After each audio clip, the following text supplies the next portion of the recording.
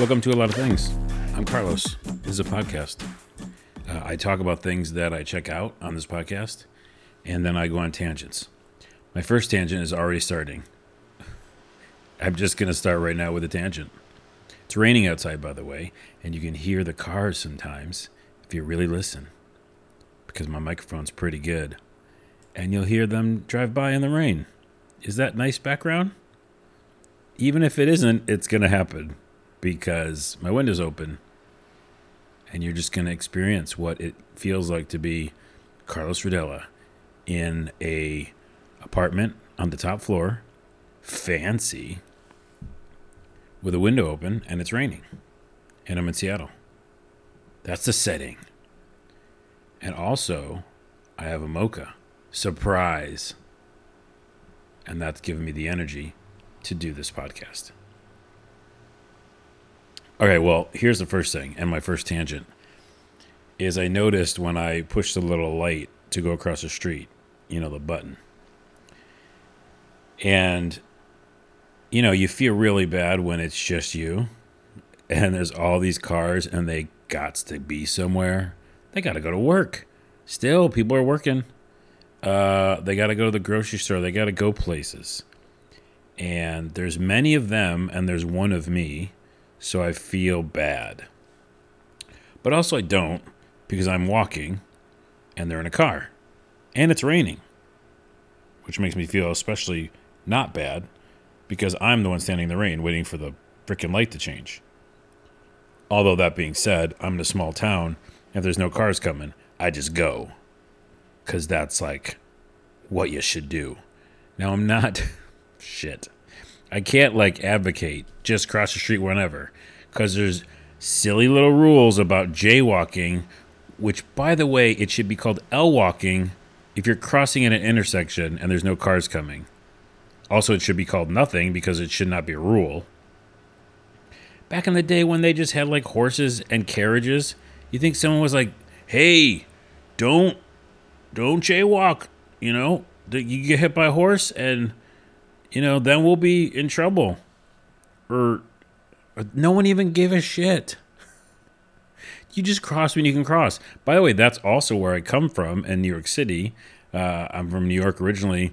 And in the city, you just cross when you can cross because if you don't, you will be there forever. There are unlimited cars and unlimited taxis in New York. And if you don't cross, well, then you're fucked. You're just going to sit on the corner forever. So anyways, I came out to the West Coast and now people were like, it's a thing. I'm way off. The reason I bring this up is I did push the little button. I do be responsible. Oh, man. And I also do speak English. I do be responsible. And that's not even an accent of anybody. That's just me. So I realized as I'm waiting for these cars to go, it's almost like a mini traffic jam. It's just me crossing the street. That's exactly what I do in video games.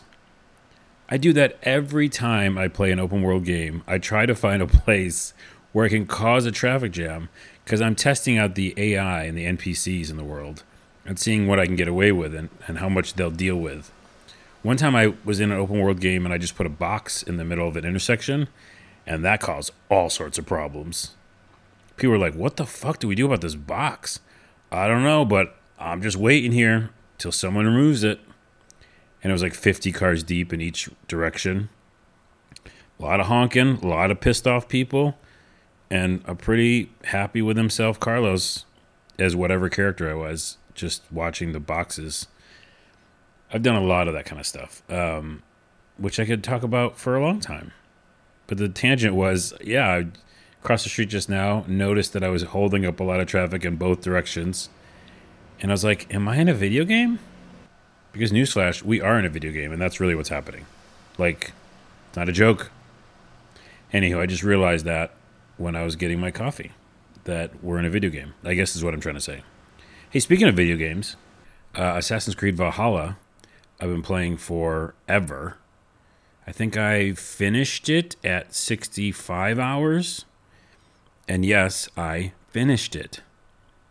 So it's done, and it feels weird.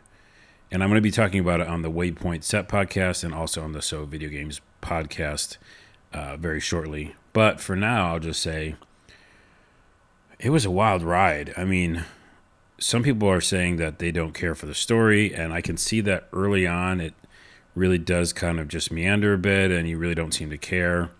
And the side missions are really, really fun. And the game is essentially like Witcher 3. So if you liked Witcher 3, you're going to like Valhalla.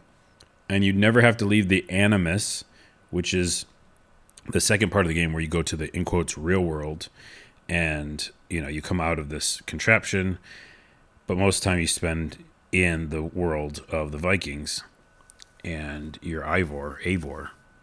But, yeah, I didn't leave that Animus. I just stayed in there and I experienced the world and the stories and the characters, and they get better.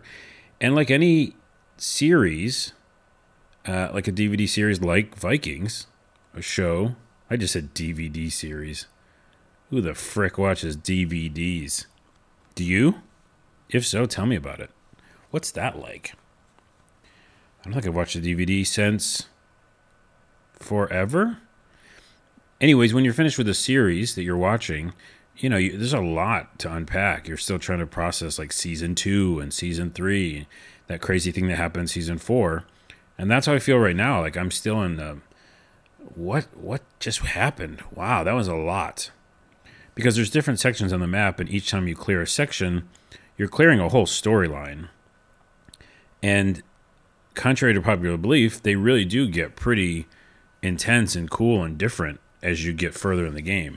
I mean, again, 65 hours. I always joke about playing Witcher 3 for 200 hours, which I think I did. But that's really an insane a long time, because now that I'm back in here finishing this game about 65 hours, I'm like, I've been living inside this world. So, anywho, I highly recommend the game. I would suggest playing it on the PS5, because I heard there's issues with the PS4 chugging a bit.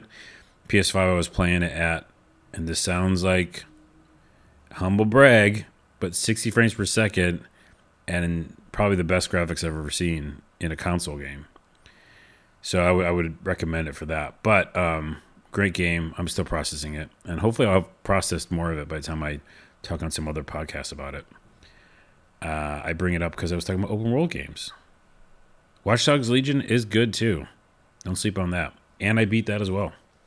Speaking of something else I like, I just recently rented digitally on the internet Get Duked, D-U-K-E-D.